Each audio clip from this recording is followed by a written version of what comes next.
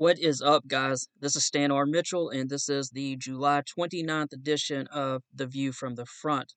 Hope everyone's doing great. Hope you've had a great week, and I hope you have some big plans for the weekend. If you are one of the new ones who haven't heard us before, every Tuesday and Friday, I discuss military and defense news, and I throw in a little bit of history, motivation, and wisdom, and I do all of this from a moderate perspective. The Tuesday posts are available to everyone, but they're delayed by a day unless you're a paid subscriber. That gives you a little bit of an incentive, but if you don't want to throw $5 in a month, you get it the next day. It's just a 24-hour delay, and the Friday posts are free and released to everyone at the same time. We've got a ton to cover, but I did want to make one small administrative note. In the past, I've done both the podcast and I did, the newsletter, and took my time with the newsletter and tried to make it, nice and readable. And it's just gotten to where I don't have time to do both, quite frankly. And so from this point on, there'll be the podcast, and there will be the newsletter will basically just be source notes, where if I mention a video or a news item, you can go there and actually see the source information and dig a little deeper if you want. So I did want to explain that. I apologize that I can't do both, but the reality is I am working a full-time job and trying to do this on the side while also being a good husband and stepdad. So I apologize. I can't do both, but we'll do what we can with what we got for now. So thanks again for everyone's support. And with that, let's get right into it. I mentioned in the Tuesday podcast that the Ukrainians have been using those HIMARS, the multiple launch rocket systems, to punch holes into a couple of bridges that are behind Kherson, which is in the southeast of the country and a major provincial capital that Ukraine kind of has its eyes fixed on and is probably already in the middle of a counterattack on. At least they're positioning for it. Since Tuesday, they have hit those bridges again, and they did it in a really unique way. I put a video in the source notes, but it was almost like a straight line across one of them where they've aimed the rockets. And depending on where you look online, in a few places, the Ukrainians have said they didn't want to destroy the bridge, that they basically wanted to disable it so the Russians couldn't push forward reinforcements and or retreat. They want to cut off a part of their military that's defending the city. But you'll see that in a couple places, depending on where you look online. But it's really neat how they've knocked that bridge to the point to where it looks to me like, at least on one of them, you probably can't cross it. I had mentioned on the Tuesday podcast that at least one of them, according to one analyst, was down to one lane. So the Ukrainians are keeping up their work on knocking those bridges, at least to the point where they're barely usable, if at all. And also on the source notes, I've put up a map from an analyst that shows exactly where those bridges are, what the water looks like, and a little bit better idea on what the terrain is. So, hey, visual aid, if you're like me and you like to see a map, you can find those in the source notes. One other thing on Russia, actually, it's one of many things I wanted to mention quickly about Russia. Um, there was an article in Defense One from Britain's MI6 chief, and he talked about how Russia is about to run out of steam. But I think sometimes we see the Russian invasion and what they've, the horrible costs they've, managed to pull off as far as what they've managed to cost Ukraine to this point. And even though Ukraine has done just an incredible job defending itself, none of us should kid ourselves. They've lost lots of people. Their economy has been just absolutely cratered, and what Russia's done is horrific. But Britain's MI6 chief makes a great point that it's easy to forget as we get stuck into the weeds on where Ukraine goes from here, and where NATO goes. But he claimed Russia had an epic fail, uh, and he reiterated something that we often forget, that Russia's invasion had three main goals, which was to remove Ukraine's president Vladimir Zelensky. They obviously failed at that, although they did try. And they had some shenanigans they did in the capital city. Some probably some of their intelligence agencies, but at any rate, Ukraine protected that. They also defended a nearby airport. But the second major objective was to capture Kiev, the capital city. Obviously, they failed at that. and you might remember the long highway that was getting bombed. But they got to the outskirts, but they were pushed back. They were overextended. They haven't even tried to capture Kyiv since then. And then the final thing was that Russia's goal was to sow disunity within NATO, to basically get NATO to disagree within itself and to further weaken, if not kind of crumble or come apart. And obviously, NATO has expanded since then. So NATO is much stronger, much more unified. And so the big three goals, um, remove the president, capture the capital, and weaken NATO, absolutely failures on all three. And if anything, all three of those are stronger than they were. So I think it's easy for us to forget that, and just seeing that article in Defense One helped me remember that despite the tragic cost, from a 10,000 foot perspective, Russia has failed in every regard of what its primary large goals were. Now, zooming back in, away from the 10,000 foot perspective, back to the weeds, so to speak, there was an intelligence update from the United Kingdom, and they've done an amazing job of just keeping folks aware. And it talked about the potential attack down to Kherson, the provincial capital. And one little bullet really stuck out to me, which is that I'll read part of it. Russia's 49th Army is stationed on the west bank of the Dnipro River and now looks highly vulnerable. So I wanted to read that because it says it's, quote, now virtually cut off from the other occupied territories.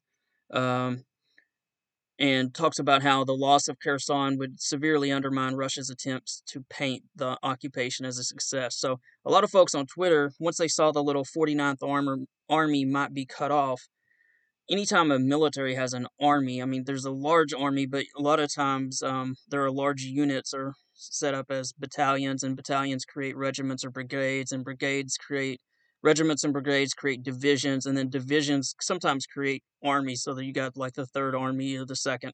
Well, so this 49th Army, a lot of folks were wondering how large it was.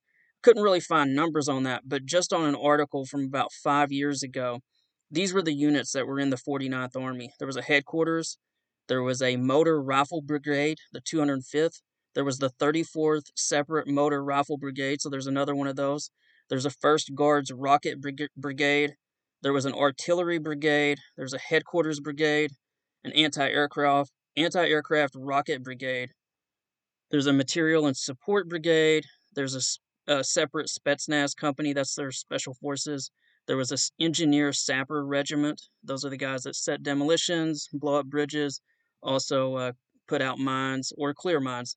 There was an NBC protection regiment. That's NBC stands for nuclear, biological, chemical. There was an electronic warfare battalion. So this 49th Army, now that info is from about 5 years ago, and obviously Russia's not going to put out how many troops are in this that could be cut off. But just from what I found online and the fact they're calling it the 49th Army, it sure seems to me like there is a lot of units there, and this is going to be just a horrific loss to Russia if these guys get cut off and are either forced to retreat. I'm sorry, surrender. They can't retreat, but if they're forced to surrender, it's going to be. I don't really know how Putin will spin that one. We've talked quite a bit past really few months, but definitely last few weeks about the various types of aid that the United States has been providing to Ukraine, and there was a little bit that came out about that since Tuesday. The Secretary of Defense Lloyd Austin approved treating wounded Ukrainian soldiers at a U.S. military hospital in Germany, and that was according to a memo obtained by CNN and was confirmed by two different U.S. defense officials. Zachary Cohen, who works for CNN, he tweeted about this. So I've got the link there, but that's huge. I'm sure this will be specialized surgeries. It won't be a ton of folks that will be treating from what I can see, more like in the dozen or so at a time. But still, if these are, really traumatic head wounds or life-threatening surgeries that can be done by probably, I don't want to say more skilled, but I'll just say that probably less overworked staff as far as medical teams, and probably a little bit better equipment in Germany, and certainly a safer environment. And it will also help reduce the workload that I'm sure the doctors in Ukraine are under, which I can't imagine the stress they've been under. say, the past 3, 4, or 5 months since the invasion began. So that was another bit of aid that's new that we've just recently sort of announced or has been broken open by reporters. One other thing is you'll continue to hear about us potentially providing aircraft. That keeps coming up, and so I've heard a little bit more about that since Tuesday. Keep your eyes up on that. Keep your eyes open on that. Um, I read a kind of counter argument that I've got a link to from an I almost hesitate to say naval officer, but he is a naval officer. I know he doesn't speak on behalf of the Department of Defense, but I've got his name there, Farver Price. But he talks about that this may not be the easy win that everyone thinks if we were to send planes there, and he talks about something that a lot of us forget, which is this is not this is not something that's going to be like a short term effect. He talks about the training, even if they're experienced pilots, it's going to take like 6 weeks minimum for basic flight qualification on U.S. planes. They'll have to learn the systems, the proficiency on how to use those. Um, he goes really into the weeds about what being a pilot is all about. These I've never been a pilot. I don't know this stuff, but you start to read all of it and you realize that it's going to take months and months for this to work if it happens. But they are still talking about it, and I think this is one of those deals where when's the best time to plant a tree? Because obviously they can't help Ukraine now, but maybe in 3, 6 months, 9 months, it might be nice for Ukraine to go ahead and have those planes. So I think there's some debate about what to provide now, what the long term plans are. But I continue to hear folks talk about it.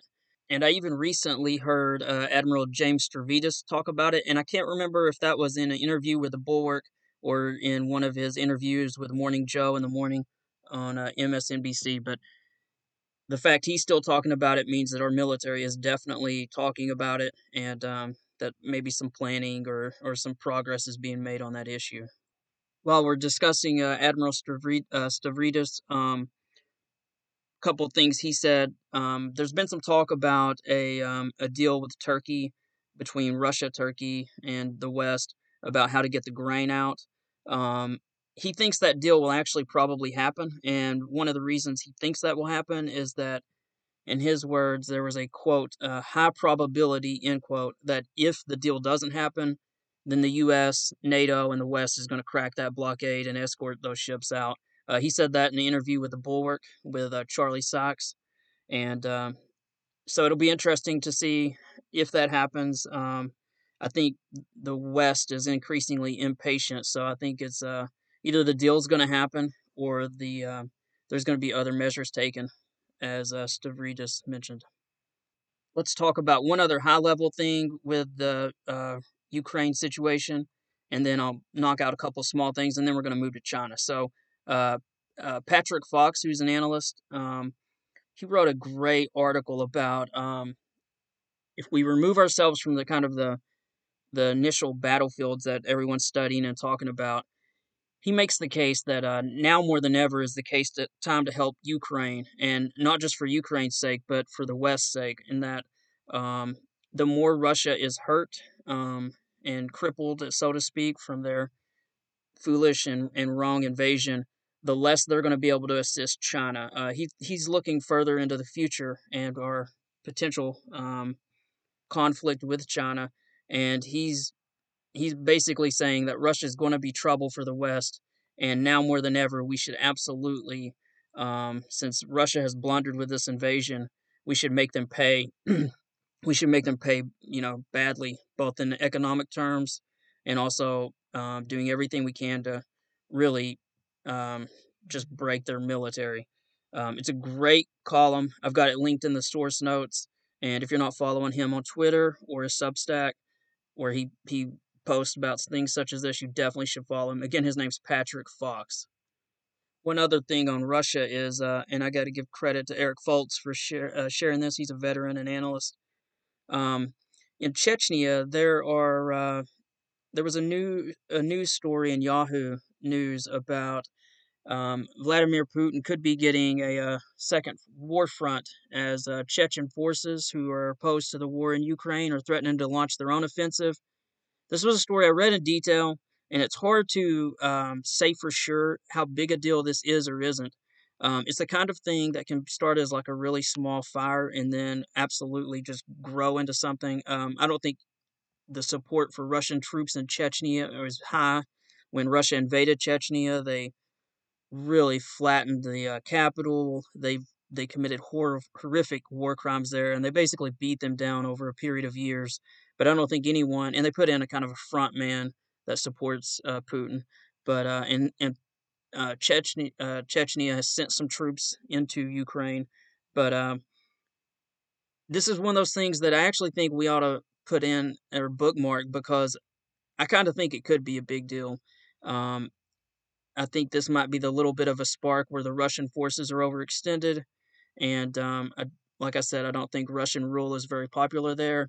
And if if they were to start calling this a jihad and bring religion into it, I think Putin may realize he's got a little bit more to worry about in Chechnya than he thought. So that's something that I'm mentioning in it now because months and months from now it could be a big deal, or maybe they find a way to crush this little bit of resistance before it starts to gain steam. Okay, two final things on Russia, and then we'll move on to China. The first is that I'm sure if you've kept up with the news much, there was horrific footage that showed a Russian soldier. There's really no nice way to say this, but castrating a Ukrainian prisoner of war who had his hands tied behind his back. He was a prisoner. He had surrendered. It's horrific. Not something most people can watch or should watch. But again, the war crimes that Russia continues to do, and they seem to think that if they do enough of these and publicize it, this was put out on Russian media. I think it was Telegram, which I know isn't Russian, but it got released there. But they're not even ashamed of these horrific things they're doing. But at any rate, they've put that video out, and I think that this will break the Ukrainians' will. But I think military history has shown, whether you're studying World War II or any other conflict, if soldiers know that if they were to surrender or be captured, they're going to be tortured, they will resist in a much more fierce way. This happened in so many conflicts I could talk about. Just World War II is a good example, though. The German soldiers were much more likely to surrender to American and Allied forces on the Western Front than they were on the Eastern Front, where if they Germans surrendered to Russians, they knew that at best, assuming they weren't shot, they were going to get put on trains and sent back to Siberia or some other just horrific situation where they'd be barely fed and half frozen to death. So no German soldier wanted to surrender to the Russians, and so I don't think the Russians understand their history very well. If they think that this kind of barbarism is going to cause Ukrainians to surrender, I think it's the opposite effect. I think they won't surrender as likely, and furthermore, it's infuriating the West, and it continues to fuel support to arm the Ukrainians against these absolute madmen. And that final thing on Russia. So they have a very popular kind of 60 minute show that they constantly, it's well watched. They obviously have propaganda, but it's been very pro invasion, very little criticism. If you saw the clips of it online, then you'd be like, I've absolutely seen that show numerous times.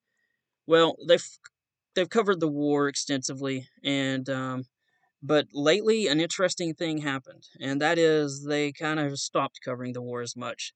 And there's a clip I put the source notes to, but they're attacking trans people and uh, folks who are gay. So they're kind of going that route. But it's interesting because it could be nothing, but it also could be the fact that I think the Russian people are growing tired of hearing about the war. There's not much to celebrate, if anything. The casualties are returning. They're hearing bad things about the soldiers who are there, and so I think Putin, who controls the media essentially, they're pivoting away from talking about the war, and so they're going to try to make fun of the West, and that they're going to completely change the topic. But what I saw when I watched that clip is in my opinion, their invasion is going to become like the Forgotten War was for us, which is what we call the Korean War, and it's pretty smart actually because one, it gets it out of the mind of the people, get them mad about something else, but also it might reduce some pressure on Putin because if folks aren't thinking about the war, he might be able to negotiate a deal and possibly get out. But probably not a good sign for Russia that suddenly there's nothing for them to celebrate or talk about on the news and that they've got to change the topic. So I did want to point that out. I thought that was kind of significant. Okay, so we covered a lot on Russia. Let's move to China. Obviously, we've talked about House Speaker Pelosi visiting, the pressure. We talked about that a lot in the last episode. If you missed it, it's a great setup. Definitely listen to that if you haven't. But she is, I guess, departed today or in the process of leaving. She has planned stops in Japan, Indonesia, Singapore, and there's still no mention of Taiwan. But been lots of discussion about whether she should or shouldn't visit. Predicted that. Not that that was some big prediction, but it's definitely happened. Um, One other thing, President Biden has made a phone call. He's had a scheduled phone call with the leader of China, Xi. Apparently, that didn't go. There was very little progress made. I don't think either side expected to make much progress. Derek Grossman was talking about what might happen if Pelosi decides to visit. And he named three different categories. The first category he named as likely, and that the likely category options included military display near Taiwan, the island of Taiwan, recall the ambassador back to China, and possible economic punishment. He cited as escalating option that maybe the Chinese military literally shadows her aircraft. She's probably going to be flying in a military aircraft. I've read several places. Another escalating option is that they cut off military to military talks with the U.S., which that would be dangerous because there's lots of unsafe aircraft and naval interactions that happen, and normally you want some kind of communication back and forth. And then the final group, he said, as far as unthinkable, is that they somehow target her aircraft. They launch missiles over the island of Taiwan, or maybe they even put up a naval blockade. He named those as unthinkable, and all of those, really on all three lists, um, are both to me a little scary and somewhat possible. It really just depends on, like we talked about on Tuesday, does China feel like it's at a point where it can really stand strong without having to bend at some point, or do they push this back some? And unfortunately, this is just one of those things we won't know until we know. While we're talking about what China may or may not do, uh, the Pentagon's senior official on Indo-Pacific security, he said, actually this week, just a couple of days ago, that these dangerous interactions that are happening between foreign ships and aircraft, that they're not accidents. In an article published in the U.S. Naval Institute, and I've got the link on that in the source notes. In that article, he is quoted as saying that these acts of almost maritime bullying are part of China's policy and that they're really worrisome, and called them unsafe intercepts. He explained a couple where they'll actually get in the flight path or ship's path and basically make the ship or plane alter course. He said that this is happening so much that it's happening dozens of times, and that it could lead to a some type of escalation. And obviously, the U.S. is committed to keeping international waters and airspace open, but China is growing from a regional power to a global power, and they're increasingly asserting themselves. So you can read the article. I've got that linked into the source notes. But to me, it's just more proof that China is definitely feeling like it's ready for some type of escalation to see how it measures up to the West and specifically the United States. We'll have to wrap up the news on China there. There was another item or two I wanted to get to, but as always, there's never enough time to do all the things I'd like to do. But we'll keep our eyes on the Pelosi trip and whether it happens and how China reacts. So with that, let's move to some motivation and wisdom. The first one comes from Sarah, who's, I was about to say good friend, but that's way overstating it probably. But she's been a friend of mine on Twitter for a while, and every now and then we tweet back and forth. And so, but she's a school teacher, so we thank her for what she does. And I don't know how anyone has the patience to do that, but she shares always sharing positive things and motivation. And she shared a great one that I wanted to share, and it's a quote from Roald Dahl, and the quote is, I began to realize how important it was to be an enthusiast in life. If you are interested in something, no matter what it is, go at it full speed. Embrace it with both arms. Hug it. Love it. And above all, become passionate about it. Lukewarm is no good. And that was a fantastic quote. I think that applies to any profession. And then we will end with these from Success Minded. I've got them linked in the source notes, but they're a great follow if you're on Twitter. Here are several from them. The first one is, success is measured by the size of your belief. Think little goals and expect little achievements. Think big goals and win big success. Thought that was a great one. Here's another one. Make it happen. Shock everyone. Another good one. Here's one. Keep on being you. Keep on doing those beautiful, impactful, honest things you do. Out here in this crazy world, we need more people like you. It's just kind of a good one that I thought was pretty strong. I think we all forget that the world needs us. Um, let's get just a couple more. Everything you do and every decision you make should be from a good place. You should always be striving to make the world a better place. And here's another one. Success doesn't just come. Most times it has to be forced. Um, and then just a couple more because these are all good. Hustle until your haters ask if you're hiring. Thought that was pretty funny. Um, and then two more, and I promise we'll stop. The first one is decide, commit, succeed. We all need to commit, do we not? So that was a good one. And then finally, learn to trust the journey, even when you do not understand it. So that's it for this edition. As a reminder, please be kind and try your best to love your fellow Americans. I firmly believe we need to pull this country together, and that starts with all of us. And we have to stop hating those on the other side of the aisle, and we have to stop rewarding the loudest and most angry voices on either side. I'm not exactly sure how we do this, but I think it starts with each of us, and it starts with all of us being kinder. And as I always talk about Abraham Lincoln, we cannot, a house divided will not stand. So we all play a small role in this friction and division in our country, and we all can work hard to try to fix this. So let's follow his example, and let's all remember too that Lincoln only had 1 year of schooling. He was self-educated. He learned through books. He wasn't from some big Ivy League school, and he was one of the greatest presidents we had. So we all need to stay engaged, even when the politics gets ugly. We need to study the issues when we're wrong. I recently was wrong on Twitter. Had a couple people call me out on it.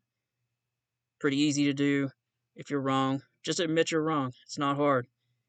If we all did that, I think the world would be a little bit better place. So, hey guys, thanks a million for listening. I hope you have a great weekend. Make sure you subscribe for free announcements for sure. The newsletter and the podcast is free. If you want it a day earlier, if you want to support what we're doing, you can throw $5 in the hat. That would be amazing, and I would really appreciate it. Don't forget, I've got lots of books to check out as well. You can also find a bio about me on the newsletter. So, at any rate, hey, thanks a lot, guys. Have a great weekend.